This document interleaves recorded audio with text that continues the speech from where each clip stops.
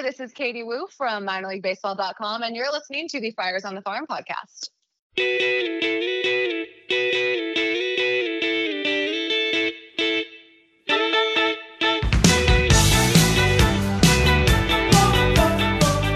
Welcome to Friars on the Farm podcast. I'm Donovan, and right next to me is Roy. Howdy, everybody. Howdy on a rainy day. So we have a whole agenda here of notes that we're going to talk about 40-man roster and Rule 5 draft and Major League Baseball, minor league baseball stuff. But we're going to forget about all of that for a moment because we just had a really cool conversation with Katie Woo. Incredible conversation with Katie. That was, she is wise beyond her years. You know, incredibly mature for a 23-year-old woman just breaking into Major League Baseball writing. Oh, yeah. Knowledgeable, friendly, passionate. Grounded, giant fan. But, you know, she sprinkles in the A's stuff, and I'm like, the A's kind of saves her. Well, she's allowed her professionalism to take over, so Yes. she can put aside her fandom for Yes. Barry Bonds and Barry Zito and all of that, because now she's an impartial member of the press. Absolutely. So anyway, we spent about an hour talking to Katie about all kinds of stuff, from her background to Padres topics to just general stuff. And AJ Cassavell, the Padres. We talked about Bill Center. We talked about Bernie Wilson. We talked about Padres Twitter and the power of Padres Twitter. So you guys want to stick around for that. It was just a really good interview and a really good conversation more than anything. So happy to have her on. I saw her in spring training. You guys saw her. We all saw her in spring training. Mm-hmm. And, you know, she didn't know me from Adam. I'm like, hey, my name's Donovan. Hey. No, she was very gracious. She stopped and talked to us for a minute, and that was nice. You know, and I'm like, hey, you want to come on my podcast? Or, you know, and she's like, yeah, sure. Yeah, right. Forget that creep. Pretty much. I was by myself. And I'm like, no, hey, you know, no, that's the pickup line. Hey, you got a podcast. She couldn't have been nicer. No, and she was awesome with us, and you're about to find out. Katie Woo is a graduate of Arizona State University Walter Cronkite School of Journalism and Mass Communication. She has been a staff writer for MLB and MILB since 2018 and is a contributor to The Athletic San Francisco. Now she joins us here on Friars on the Farm. Welcome, Katie Woo. Hi, guys. Thanks for having me. Fantastic. God, what? So what are you doing right now in the off season? I go on Twitter. I look for injury updates, winter league results, hot stove watch. Pretty much the same thing as everybody else. It is not one of the more busier times in my life. I will say that. Okay, so to pass the time, you were just talking off camera or off microphone about coaching. What were you coaching? I do coach. I coach a middle school basketball team. It is it's a lot. There's something very scary about 13-year-old girls, but we work together. We figure it out. It's honestly like it really makes the offseason go by fast, which I think everybody wants. No one really enjoys the offseason if you're a baseball fan, and the timing is perfect. You know, we scale back our minor league stuff around November, and that's when the season starts, and we pick it back up in February, and we're done in February. So it ended up working really well. So did you play basketball in high school and beyond? I did. Just high school, and my senior year, we did not win a game. So just still a little bit bitter about that, 5 years later. Does your team know that that's your recent record? This year's team, actually, I don't think so. They will probably find that out, though. They are very good at finding things out on the internet. And that's the thing about 13-year-old girls. They can go like, oh, look here. Well, but Katie can use that to her advantage to say that she knows how to deal with adversity. Yeah, right. I do. My junior year in high school, we went 0-10. And we were playing against guys like Brian Giles and Tommy Vardell. And, Really? Brian Giles? Yeah, El Cajon Valley High School. He was in Granite Hills, yeah. How about that? Yeah, he had that jaw back then, too. Like, back then, he was a short, stocky, buff guy with a huge, like, man jaw. I hope his off-field behavior was a little bit better. Probably not. I mean, Granite Hills was a stuck-up kind of school. But anyways, we're here for you. So you first showed up on Padres Collective Radar in 2018 when you started doing some writing around the Padres. How did that wind up coming to be? So it is a very ironic story where it really puts my beliefs in you're always exactly where you need to be. So I applied, it was my senior year in college, my fall semester, so my second to last semester. And I applied for MLB.com's no longer functional internship. So we can get into the internship and why it is no longer around a little bit later. But I applied, and Arizona State was one of the very few schools, I think there was about 10, where they actually had an in-person interview. And if your application or resume was selected, you got to do an in-person interview. While almost every other school, it was they're just going to select you based off your resume. So I applied for that probably in September, and I was selected for an interview in November with MLB.com's former editor, Bill Hill. All right. At the time, MLB.com, that internship was the most prestigious internships one of the most prestigious internships in sports, especially sports journalism. And I don't blame them. They take 30 of the top up and coming college writers in the entire country, and they place them around their teams. So I kind of went into it as, this is a really big goal. Try your best. Don't get your hopes up. The worst thing they can say is no.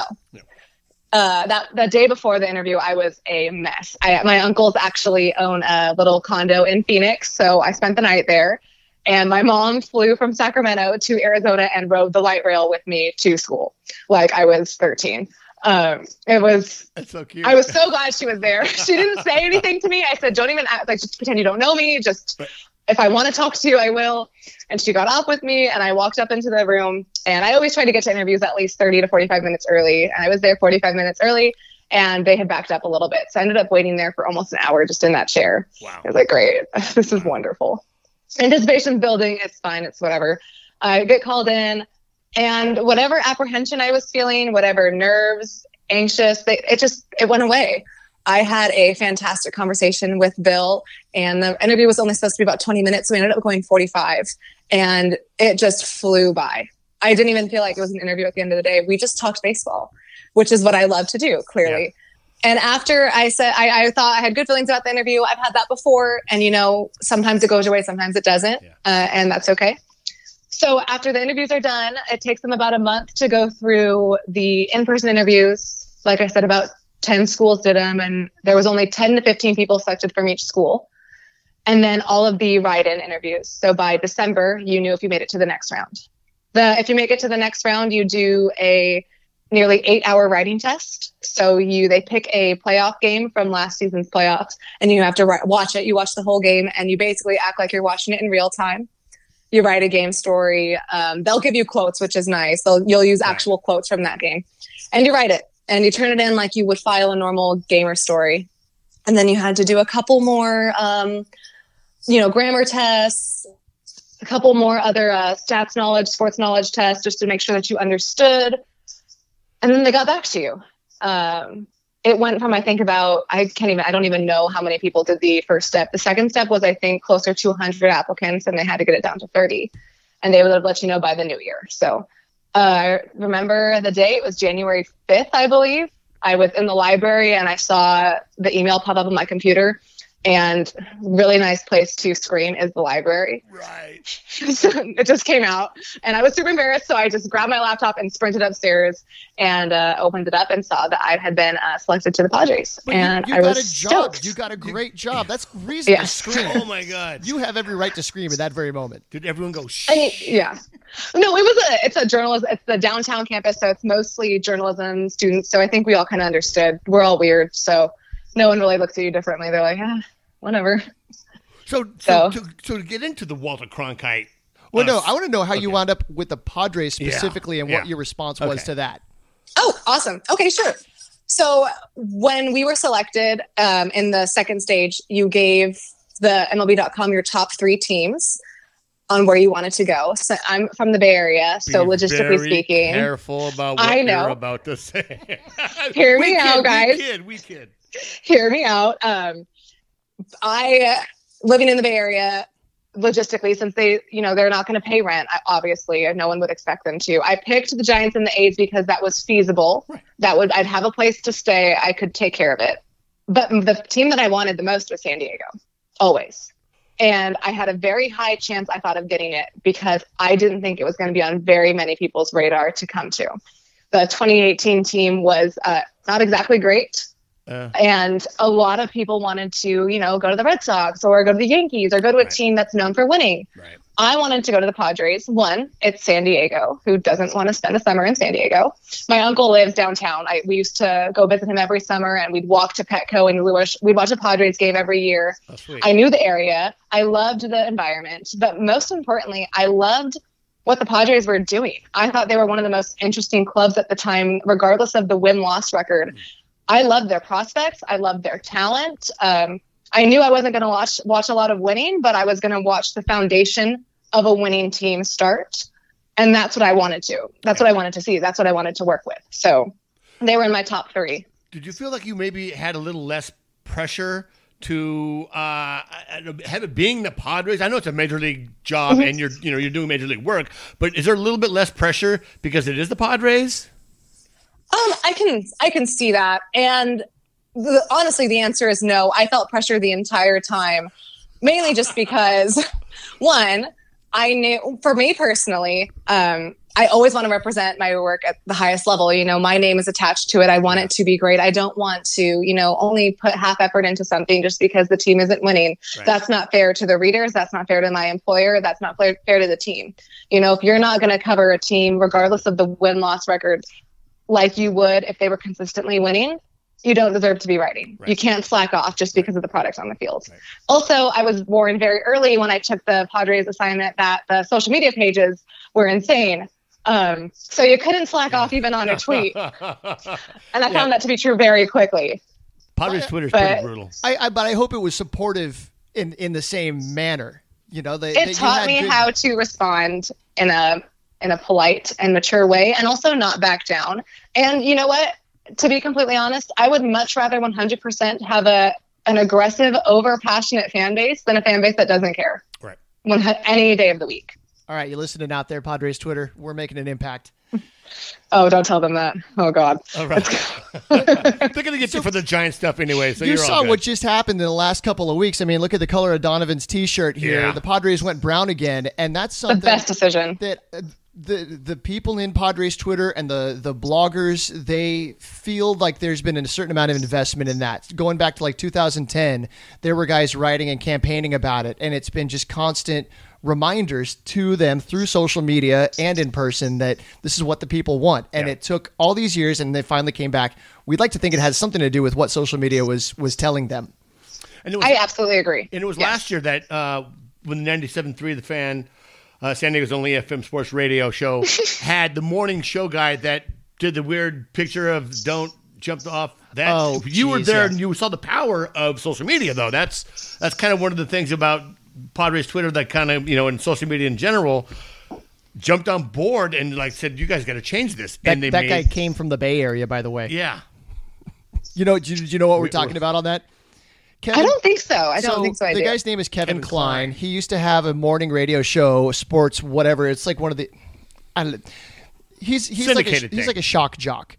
And he was hired by the local radio station, and he tweeted out this picture of the Coronado Bridge with big letters that said "jump."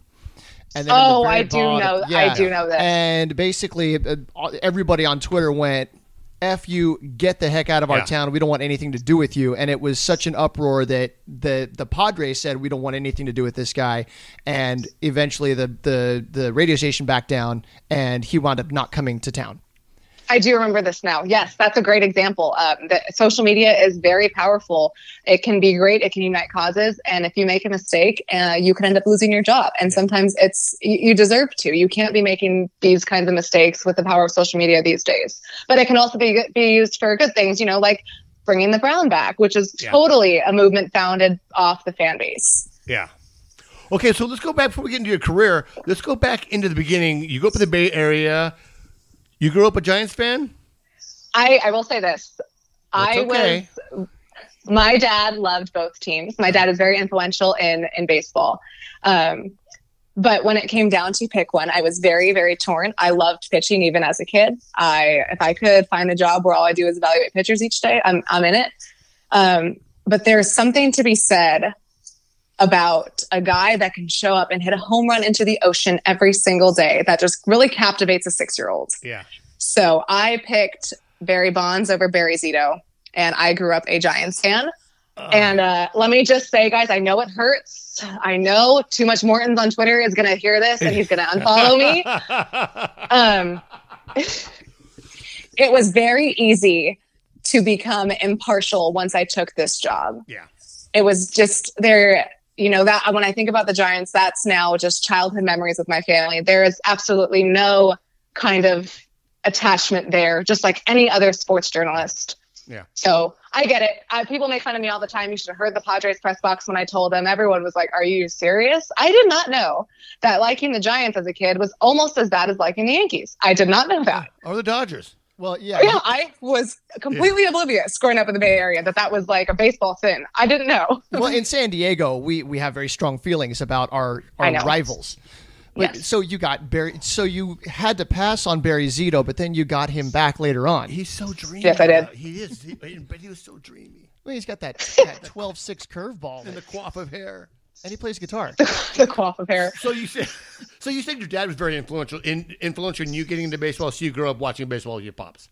Yes, every night we'd come home from whatever sports practice, and we'd eat dinner and we'd go watch the Giants game. And that's pretty much when I think about baseball and growing up and establishing it.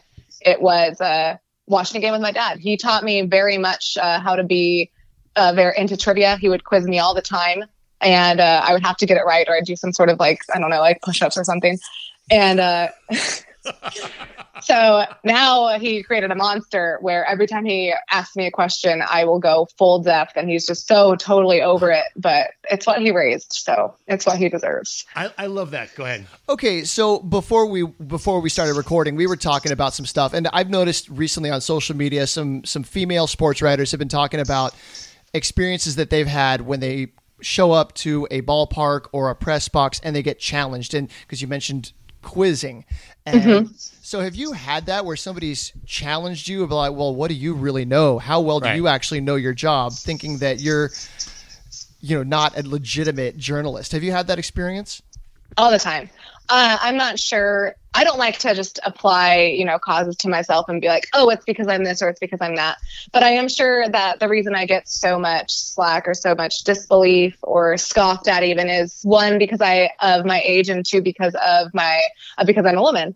And the most common thing that happens is, they'll ask me what I do for work, and it comes to the point where I don't even want to answer the question. Yeah. I can usually tell by the person and by how it's asked if I want to answer the question or not. And it's usually asked, so, oh, yeah, what do you do for work? And I say, oh, I'm a sports writer. I cover Major League Baseball and their minor league teams. And it'll be one of two things. One, it'll be, oh, like, no, what do you really do? Or it'll be like, oh, yeah, who's this? And I'm like, first of all, I know all those answers, but I'm not going to give you the satisfaction of me giving to them. Second of all, it's just, at first it was just kind of, I was in disbelief. I was like, really? I can't, that's so rude. Now I'm just like, this is so tiring. I just moved right past it. I don't have the time or the energy to put myself again back into that negative energy that comes at me. So I just kind of ignore it, really. Yeah, you can come up with an alter ego.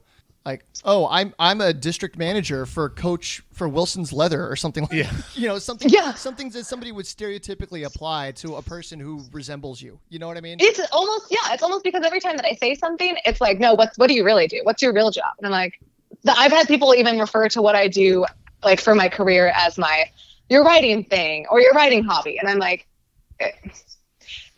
I would be.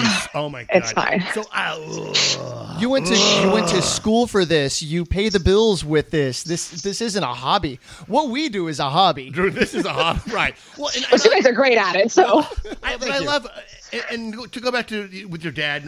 My wife is like, before my wife and I were dating, like we hung out, and she was out. We're hanging out one day, and anyway, she had a Padre game. And she goes, "Why don't guys ever date me?" I'm like, "Cause you're the dude. Like, you know more about baseball than most guys I know." And that's very intimidating. And it is. Later on, she went home and yelled at her friend, going, "You know what Donovan said? He said I was the dude." And her friend was like, "Yeah, he's right, because, you're put together and you know more about sports than most guys do." But she grew up a Mets fan. And she grew up with, watching baseball games with her dad. And and that's, I find that incredibly awesome because, I love baseball and I love anyone who loves baseball. And Was your mom a baseball fan, or did she just kind of put up with your guys' baseball fandom? She learned to become one. Did you? Okay, She so did. I feel compelled. We should give a plug because our wives do a podcast called Hell's Bells.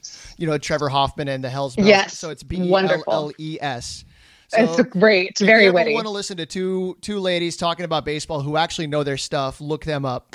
So they have I a will lot add of them fun. to my list. Yeah, Absolutely. They're taking a little hiatus right now since it's the off season, so they might get together maybe once a month versus every. No worries. pretty That much just every means I week. have time to catch up. Yeah, Perfect. they're a lot of fun. Excellent. So did you go to ASU one to be a sports writer, or do you just want to go into journalism? Period. No, I had no idea what I wanted to do. I went to Arizona State because I heard it was really fun. And so that's where I was at That's a very 17. honest answer. And my parents were like, are you serious? You know, because I had a 4.0 in high school. I did all the extracurriculars and I went to Arizona State. But it was actually ironic. I was supposed to go to Oregon where my brother goes. Boo. And I'm a beaver. Oh, I just don't like Oregon because he goes there. So we can bond over that. Okay. I turned in my acceptance to their acceptance. I was like, okay, I'm going to be a Duck. I'm going to Oregon. And to celebrate, my dad took me to spring training that year. Because, you know, growing up, he said he'd always wanted to go to spring training. He would always take me. Yeah. And it was that spring before I left for college. So he said, we're going to go. So we went and the first game that we went to was in Scottsdale Stadium. Yep. And we were driving there and he really had to go to the bathroom. So he pulled in this parking lot and it ended up being a school. And we both thought it was the University of Arizona. And we're walking around, it's spring break, so it's completely empty. So I really got to walk around this campus and see it was gorgeous. And there was no hordes of people on their skateboards and bikes running people over. And we're talking and I see a sign and I'm like, oh no, we're at Arizona State. And I looked at him and I said, I'm going to go to school here. And he said, what? And I was like, no, I'm serious. I'm going to apply as soon as we get back to the hotel and I'm going to go to school here. So I did. I was accepted 3 days before my high school graduation, but It also, the acceptance rate is very high. So no one was really that concerned about it. And I went and I was in the education program. I love kids for the most part. Okay, that's a lie. I tolerate kids for the most part. I like working. I like working with the kids that want to get better. I think that's why I coach. And I always thought, that's what I would do. I come from a family of teachers. I lasted 2 weeks before I said, get me out. And I went undeclared for a while and I was walking across campus. I saw one of the shuttles come up and it said sports journalism program opening. And I said, maybe. A semester later, I was in it and I knew I was exactly where I was supposed to be. Nice. We talked about that. It always works out. You're always where you need to be. Okay, so Scottsdale, that's where the Giants play. Yeah. They share that with the Royals, is that right? They don't share Scottsdale Stadium. No. The Okay. Royals in Texas over in Goodyear. That's right. Okay, but then right there in Tempe, you've got the Angels, right? Yes. And that's like right next to campus? Actually, the closest one to campus is where the Cubs play. That was probably 2 blocks from my apartment my senior year. It's on the Mesa Tempe border. And it was awesome. It's a beautiful park, but I've been to all of them and it's all just it's an awesome environment, really. If you've never been to spring training in Arizona, you need to go. You can go to 15 different teams and they're only an hour away from each other. So when you were going to school, did you go to a lot of games? Oh yeah. I made my friends come with me and they went because, there's cheap beer. Yeah. And they're like, oh, but I love the baseball players are so cute. And I'm like, okay, well, you know what? You can look at that and I'm going to watch the game. And I have no problem with that. I just want someone to go with. Meanwhile, you're judging scouting grades on the guys in the bullpen. Yeah, I'm looking for stories. I'm like, who can I write about? Who looks fun? Who can I go back to school and be like, I want to do this? Like, he's really cute, and your friend's like, he's really cute, and you're like, yeah, he's probably... No, yeah, but he can't command his player. fastball. What are you talking about? Exactly. That's exactly how it went. And we both understood that, we weren't going to see eye to eye, but that's okay because we were just going. Okay, so once you got to San Diego, who was your first interview and how did that process go? Oh my gosh, my first interview. Okay, my first day in San Diego, I had just come back from a week in Mexico celebrating my friend's wedding. And I had no voice. I was sick for the last 2 days, and I couldn't talk. I sounded like a frog. Wait. And of course, what kind of sick? What were you? No, actually, I had a cold. I would never ever do that. No, I had a legit cold. And I moved all in. I came back from Mexico and moved to San Diego all in 12 hours. Really poor planning. And I was a mess. I woke up and I was like, I have to meet an entire clubhouse and my boss and everyone else I'm going to work with for the summer. And I sound like this. So I tried not to talk at all. I don't remember my first interview, which is kind of ironic. I remember the first person I met was Travis Jankowski and Corey Spangenberg. And they were both super nice. And they both had the same reaction when I introduced myself. They were like, ew, because my voice sounded so bad. I could see it. I could see they weren't going to say it, but I could see in their eyes. They're like, I kind of don't want to shake your hand because you're kind of gross. So yeah, that interview, Janky was really nice. Yeah, we just talked to Ethan Skender last week, and he was saying nothing but great things about Travis Jankowski. So, yeah, he was awesome. After that, he was great. But I could tell they were both like, is she okay to touch? Like, does she have the plague? So you were working with AJ Cassavell almost every day, right? Yeah. Yep, every day. He's who I reported to. He whatever he wanted to do, he would do, and I would do the rest. But let me just say a shameless plug about AJ Cassavell. 100% the reason why I have this job right now, and 100% the reason why I am the writer I am today. I could not have gotten a better MLB.com writer to work with. Yeah. He actually started out as an intern, as an MLB.com intern, and so he knew. He was awesome. If I ever had an idea, it was mine. If I wanted to do the gamer, it was mine. He helped me with anything and everything, and we just really worked well together. I understand that when you're covering a team, your main objection is to cover the team. It's not to help out your intern. Right. So a lot of the writers, they'll be there and they'll try to guide their intern, but that's not their main prerogative. But I always felt that AJ went out of his way to split his time between doing his job and making sure I was getting better each day. And I will always be Team AJ for that. He's my number one on my list of references. He is like the first person that people call when they're asking about me. He is the best. So that's my AJ plug. So during the uniform unveil, I ran into AJ and I told him about what we're doing with the winter meetings or whatever. And I'm like, yeah, we got Katie Wooten the week after next. Like, oh, she's great. And so he was like stoked that you were going to come on the podcast. He's come on the podcast, and we're probably going to have him somewhere close to December. Yeah, we're trying to.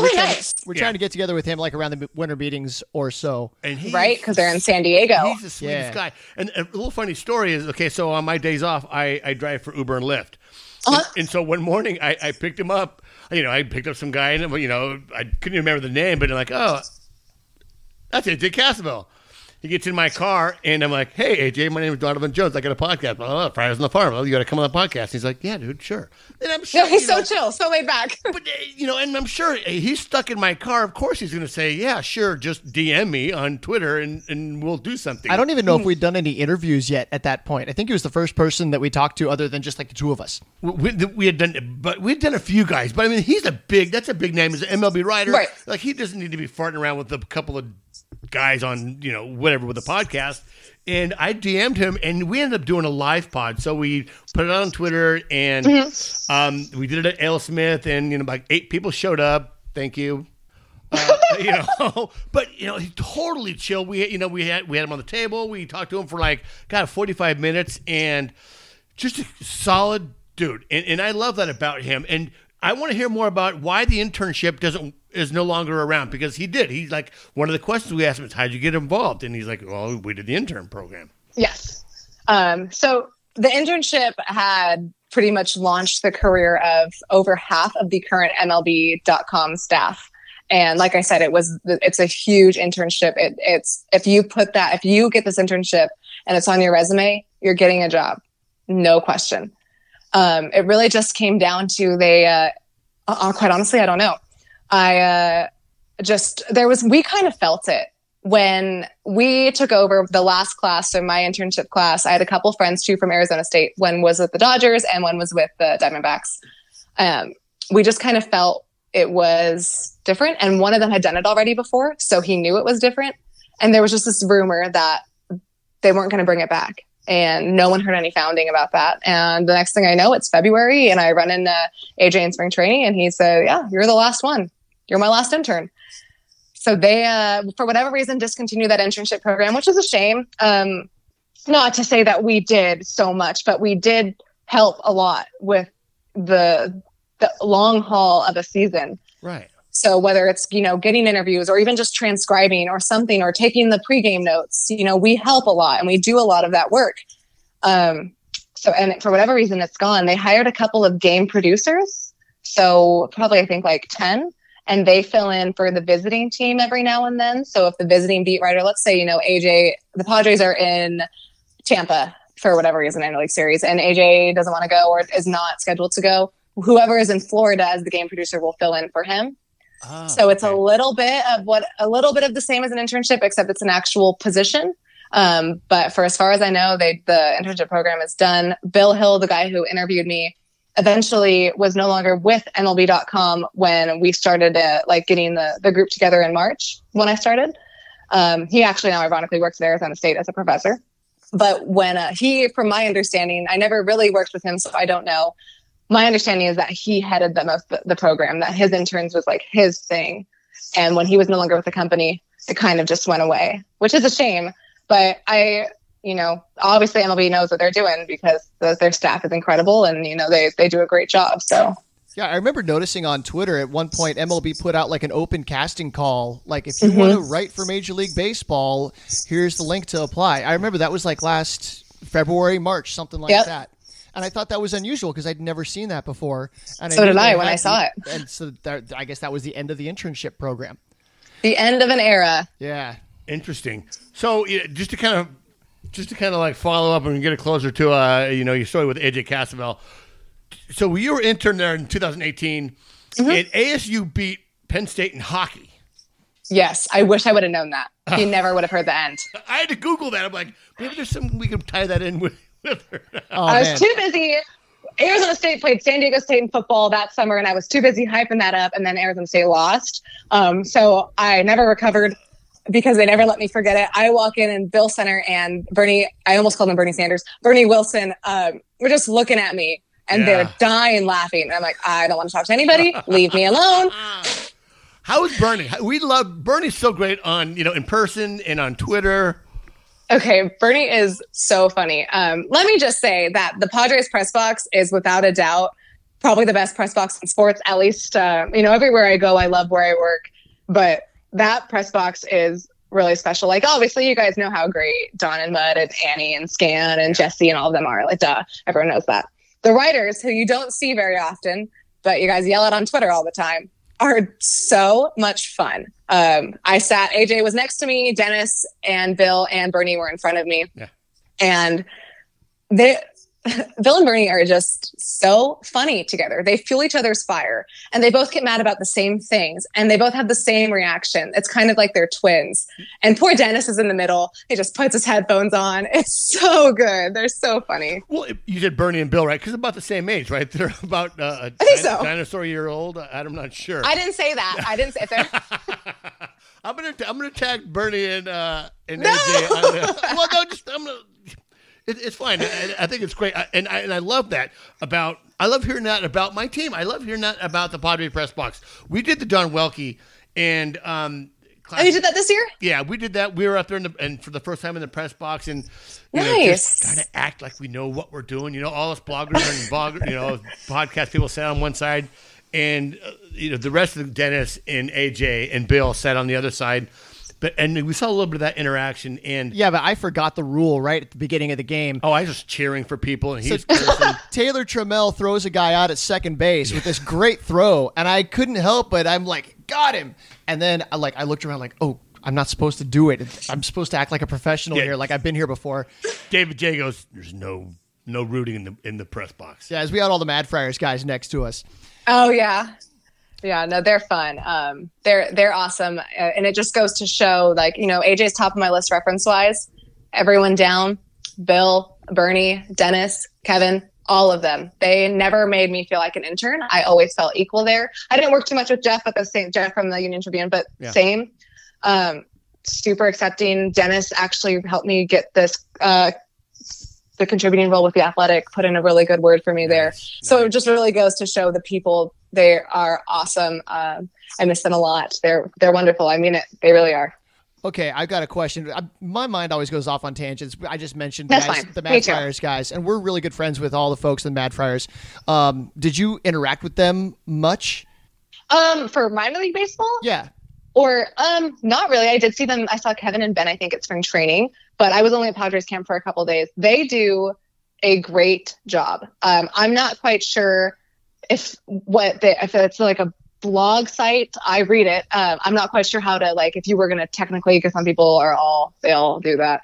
If you were going to classify them, I don't know what that would be. I don't think it matters. They are very, very good at what they do. They're probably better than some of the people that are getting paid to do this. It's really good stuff. So you've been around. You see what other teams do and what kind of following other teams have. Are there other teams that have? I guess you call them like structure of the community. They're like an independent news organization almost. Yeah. Not that I've seen. Definitely not as good as what you guys have going on. Yeah, because they take it very, very seriously, and they're very good at what they do. Yeah. And we're grateful that they let us read their content on our little podcast. We use it during the school year. I almost said during the season we use it to content. I know the Seattle Mariners had Lookout Landing. That's Yes. part of SB Nation. So that's like I used to write for Gaslamp Ball. Right, So, but- but they don't focus specifically on the minor league side. They don't. They do everything, but I think there's also a woman that does that. I think it's the woman who's like that's her head. I don't know. That's like her role with Lookout Landing is talking about minor league stuff. It was her. No, it was her thing. Was Lookout Landing. It was female. I'm not.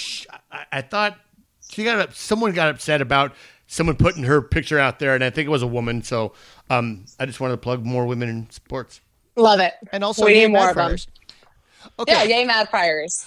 All right. So we've got some Padres questions Yeah, let's here. talk about baseball. Let's talk some Padres ball. Before we get on to that, have you heard much about Oakland and the whole ballpark? Yeah. They're working to acquire the land and get the proposal going and all that. It's a hot mess. I will say that. I don't know too much. Mainly when I did my athletic role with the A's, it was just their September call-up, since that's what I did with minor league baseball. And let me say this. Obviously, Mackenzie Gore is going to be huge. The A's have their own. His name's Jesus Luzardo. And those two, I think, will both win Cy Youngs in their career. Oh, Luzardo. Yeah, we saw him pitch. Yeah. Both. Bold prediction. I know they haven't made the majors yet, but both of them I think will. Okay. Anyway. Here I'm going to show my age a little bit. So Jesus Luzardo, every time I hear his name, it reminds me of this band from the 90s called the Jesus Lizard.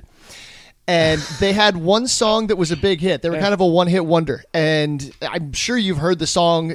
If you look it up on YouTube, you'll hear it and you go, oh, yeah, I remember that. But yeah, every time I hear Jesus Luzardo, my mind think says of the Jesus Jesus Lizard. Lizard. Jesus Lizard. Nice. Which is also, there's a type of lizard that can run on water. That's a Jesus Christ. That lizard. they called Yeah. it the Jesus Lizard. Oh, Yeah. nice. Yeah, it runs so fast it stays on top of the water. Wonderful. Must be nice. Must be nice to be that Brought fast. to you by Discovery Channel. Okay, while you step away for a second, so the Padres are in the market for starting pitching and an outfielder. Besides the pipe dream of Strasburg and Cole, we're probably not going to get either one of those guys. Who is one of the most likely targets for the Padres? Can I give you guys a controversial target? Yeah, let's hear a hot take. Okay. And this has nothing to do with any kind of personal bias at all. Okay. I just want to know what you think the overall fan base reaction would be if the Padres signed Madison Bumgarner. Depending on the price and years, for me, I like his leadership. I like he's a fierce competitor. I think he would be great. He'd mix well with Paddock. He'll mix well with Gore coming up. Far as wins and losses, we'll see what he does. We'll see what the team does. A lot of that has to do with how well the team, if the team's going to score runs, and he pitches a decent ball, I think he can do really well.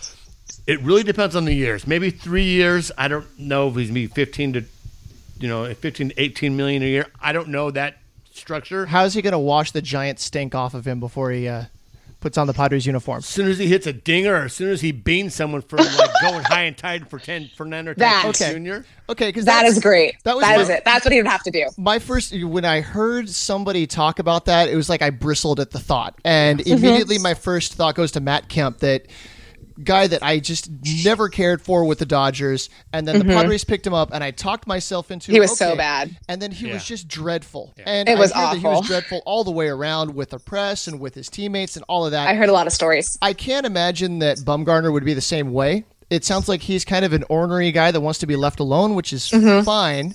Yeah, and then, so Padres fans, as you found, we're fairly sophisticated. We're educated. We try to read about what's going on. Yeah. And so Bumgarner's been on the decline. The last couple of years, he's missed some time with injuries. He doesn't have the velocity, the stuff that he used to have. And it's like during the regular season, he's not all that great. And then the times that he's had a chance to get to the postseason, he all of a sudden shows up and just tears it up. Right. So it's like we'd be paying a bunch of money, and I don't know what kind of performance you'd be getting compared to other alternatives that are out there. So Okay, yeah, that's fair. I don't hate the idea, but it does. I cringe at the idea of picking up. What is Hosmer again? What's he called? Value. What's the value? What? Oh, prestige value. Prestige value. The Yeah, prestige right. value. Yeah. Yes. There's Prestige value Hosmer, yeah. Yeah, I'm not putting a dollar sign on that. But if he's, I definitely can see him jiving with Gore and Paddock in particular, taking them under his wing and showing them how to be a proper red ass like him. Right. Yeah.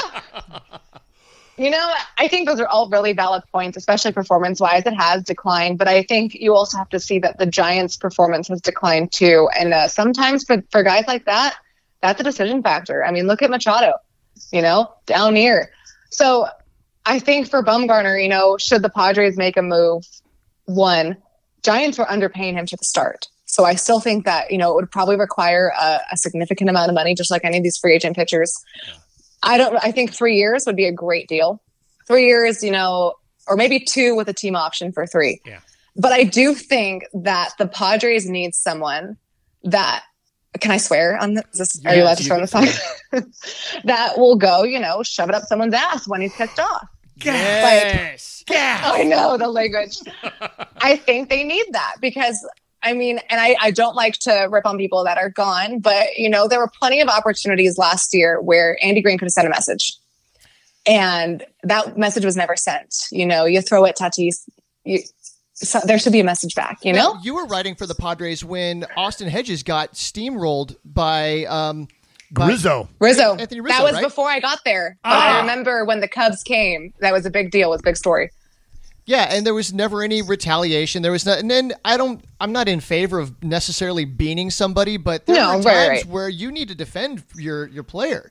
And I never really and I'm not saw a player, I don't go out and play for a living. So there's always going to be some level there that I don't understand. But, I think there hasn't really been a firecracker on the Padres team, it's nice as a journalist. They're all super nice, chill guys.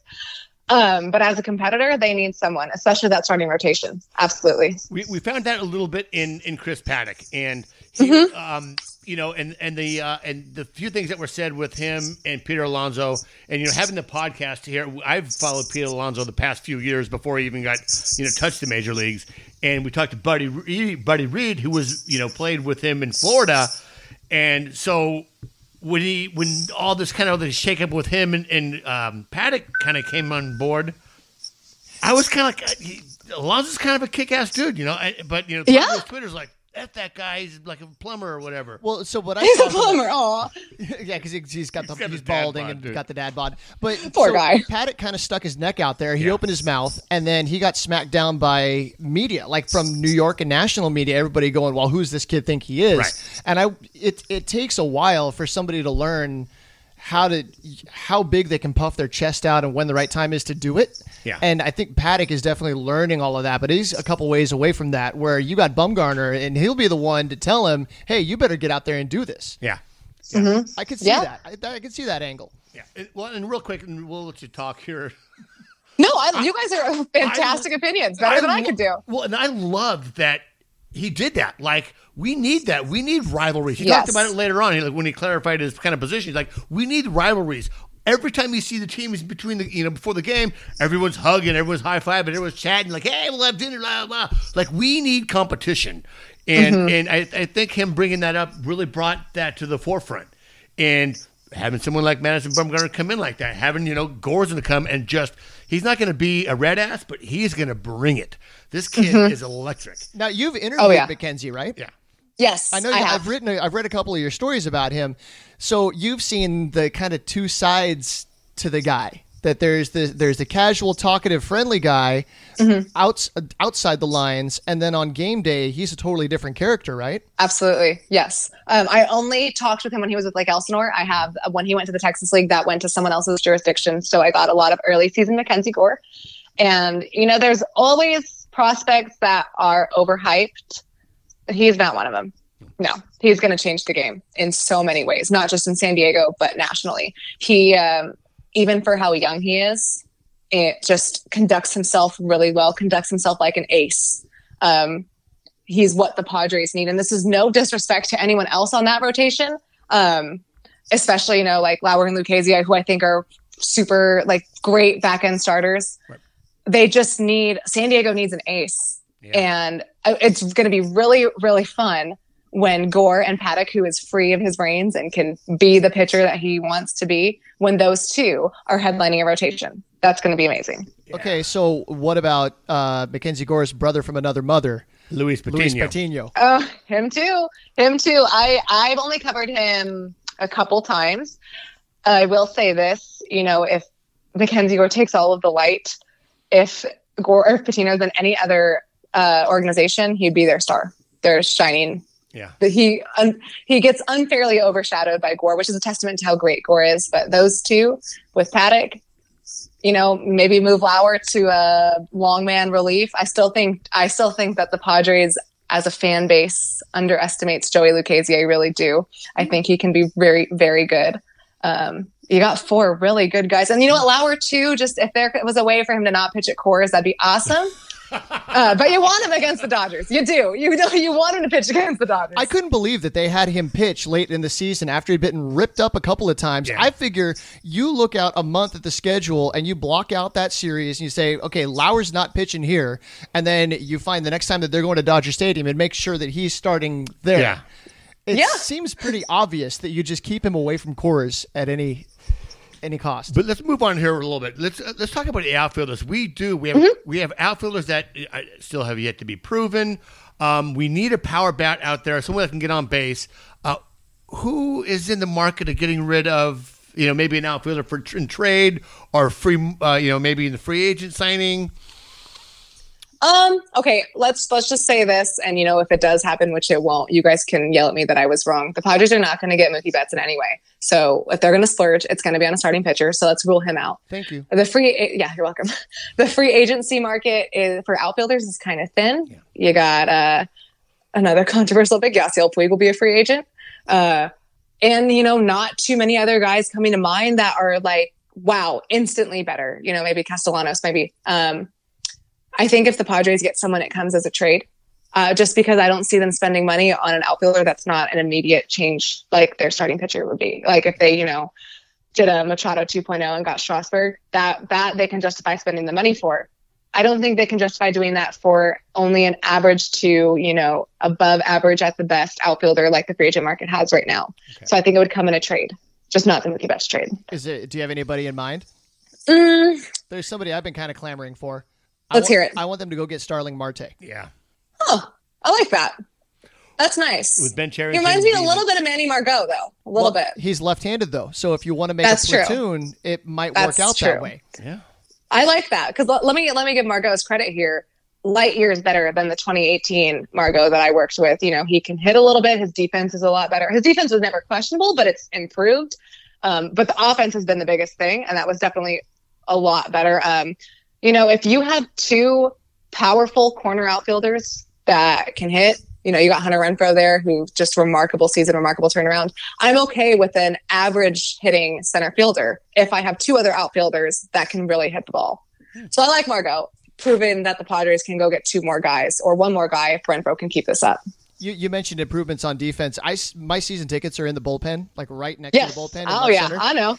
And so what I noticed was his communication. that when there's a play in the gap, he's taking the lead. He's talking to whoever's next to him, where when he first came up, he seemed to defer a lot, or he was maybe a little bit timid to take the play when you've got That Matt is Kemp coming 100%. from one side or Will Myers coming from the other side.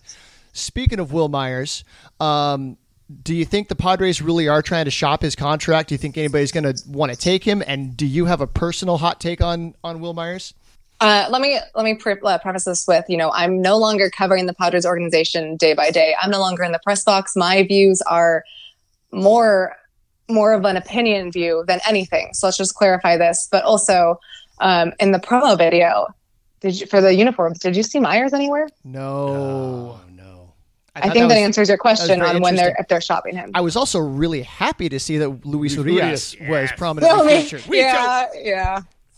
Yes, that's the first thing I noticed was, one, that the alternate road uniforms were awesome, and I noticed that there was no Will Myers, and I thought that was very telling to where the Padres are with him. I think they will try to shop him, and I do think teams will take him. I do. Sometimes guys just need a change of scenery, and last year was hard to watch because a lot of people say, oh, he doesn't care, he doesn't want to get better. No, there's not a single Major League Baseball player that doesn't care. Okay. They all care. They all want to, help, and no one wants to lose. No one wants to be a professional baseball player and lose. It was a rough season. I get that.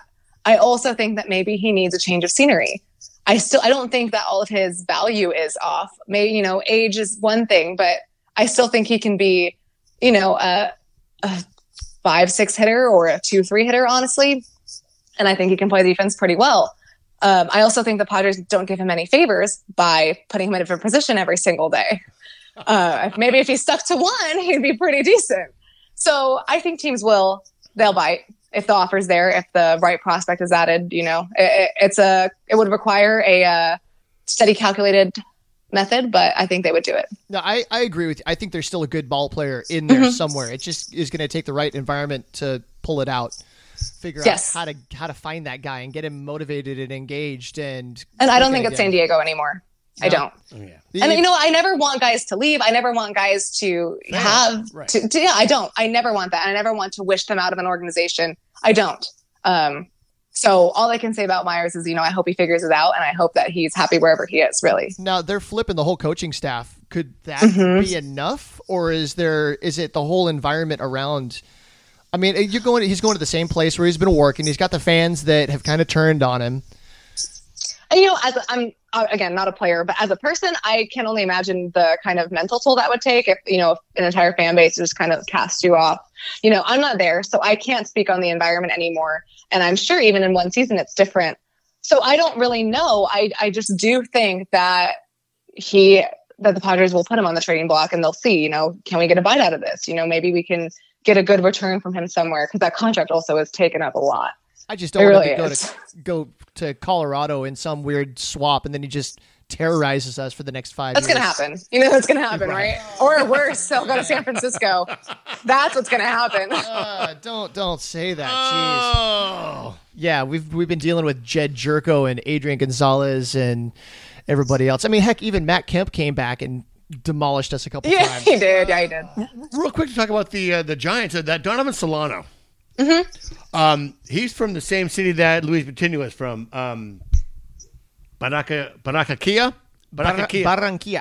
He from you guys are good. Yeah, I noticed that about Donovan Solano. He's got a great hitter too. Came out of nowhere. I didn't even know he was on the Giants. Just started watching TV and they just popped up. Okay, so Emily Walden has Luis Patino. Yes. Jim Callis loves Mackenzie Gore. What Padres prospect is your favorite? Gore. Absolutely. He like I said, he will change a franchise. He will. And that's a lot of pressure and a lot to say for someone that hasn't even made their MLB debut yet, probably hasn't even made it AAA. When you rate prospects, you can only measure up so much. He's one. He's like Tatis when he came up. He changed the game. Yeah. That's going to be the same. Okay, you just said he's untouchable. So you said AAA.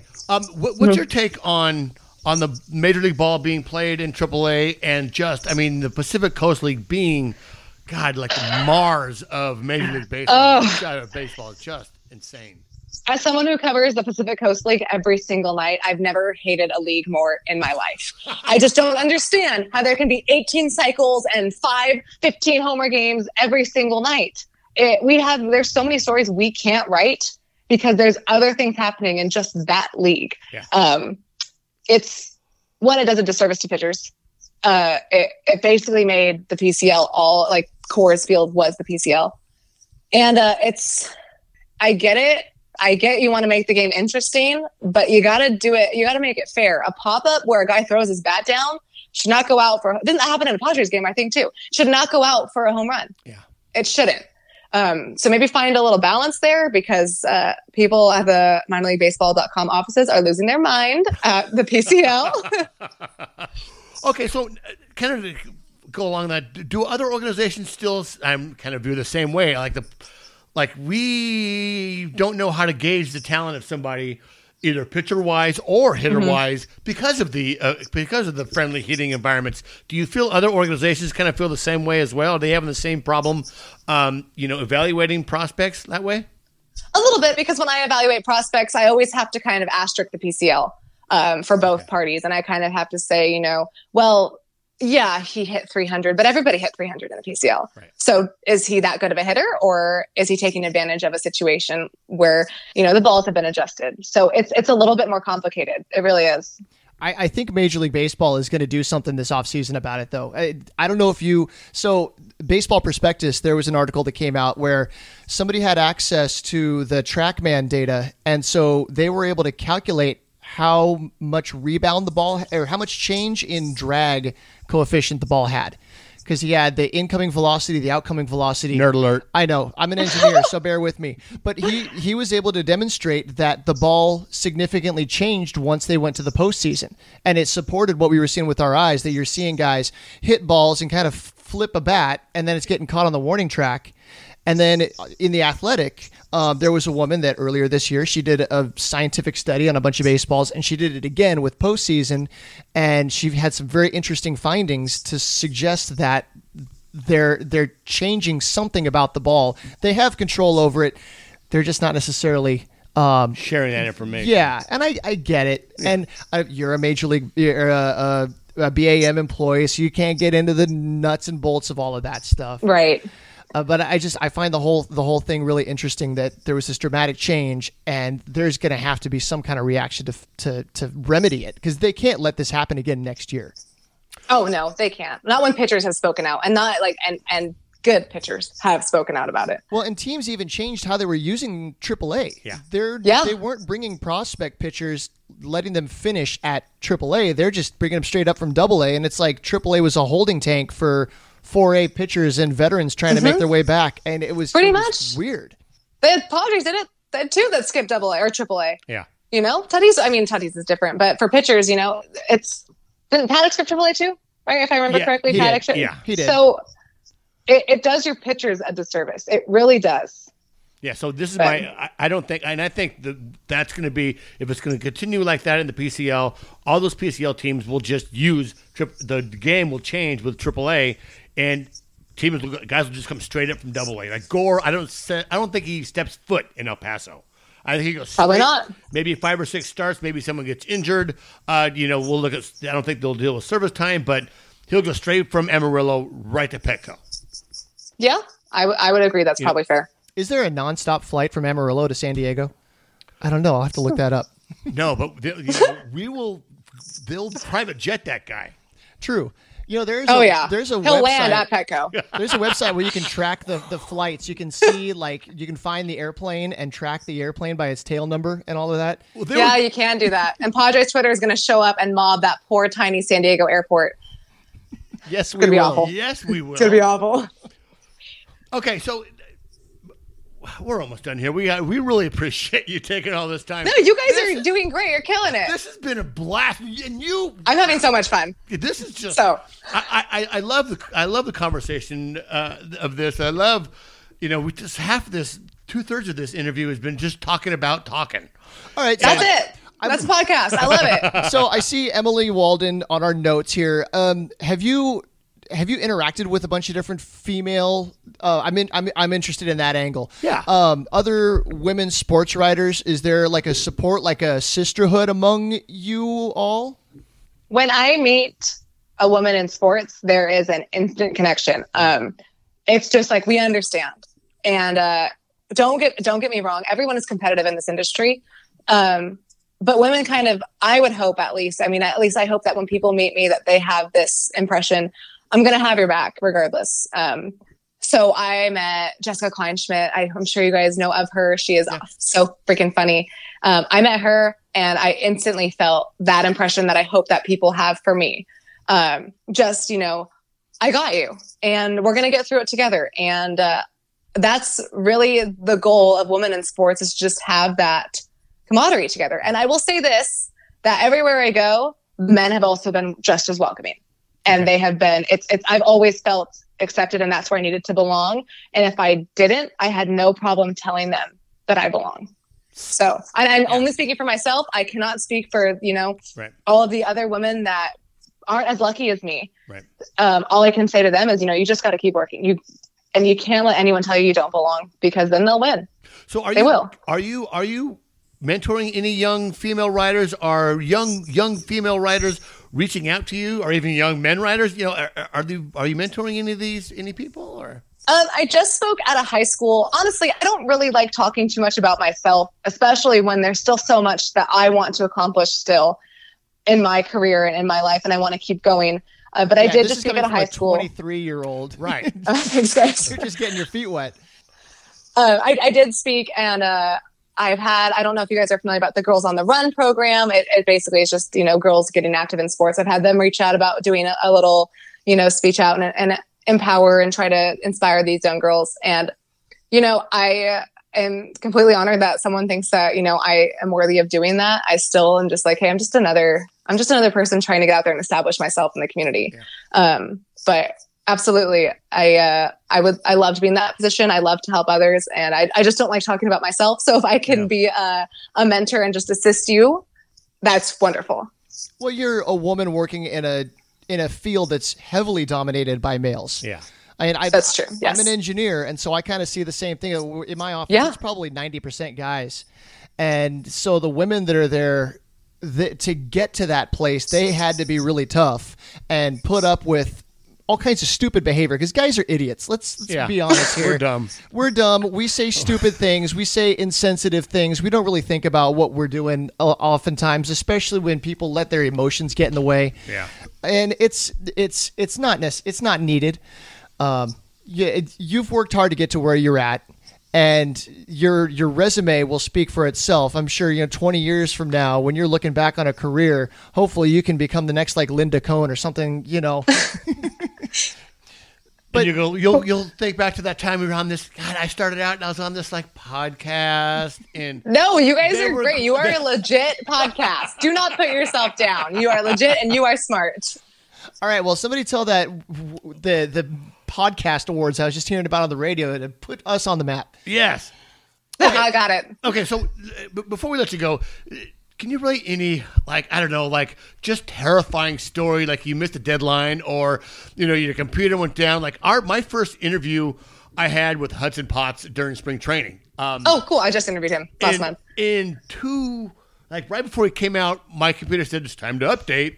And so I said, okay, tap update. And then, it's the Padres spring training Wi-Fi. So the Wi-Fi wasn't strong or whatever.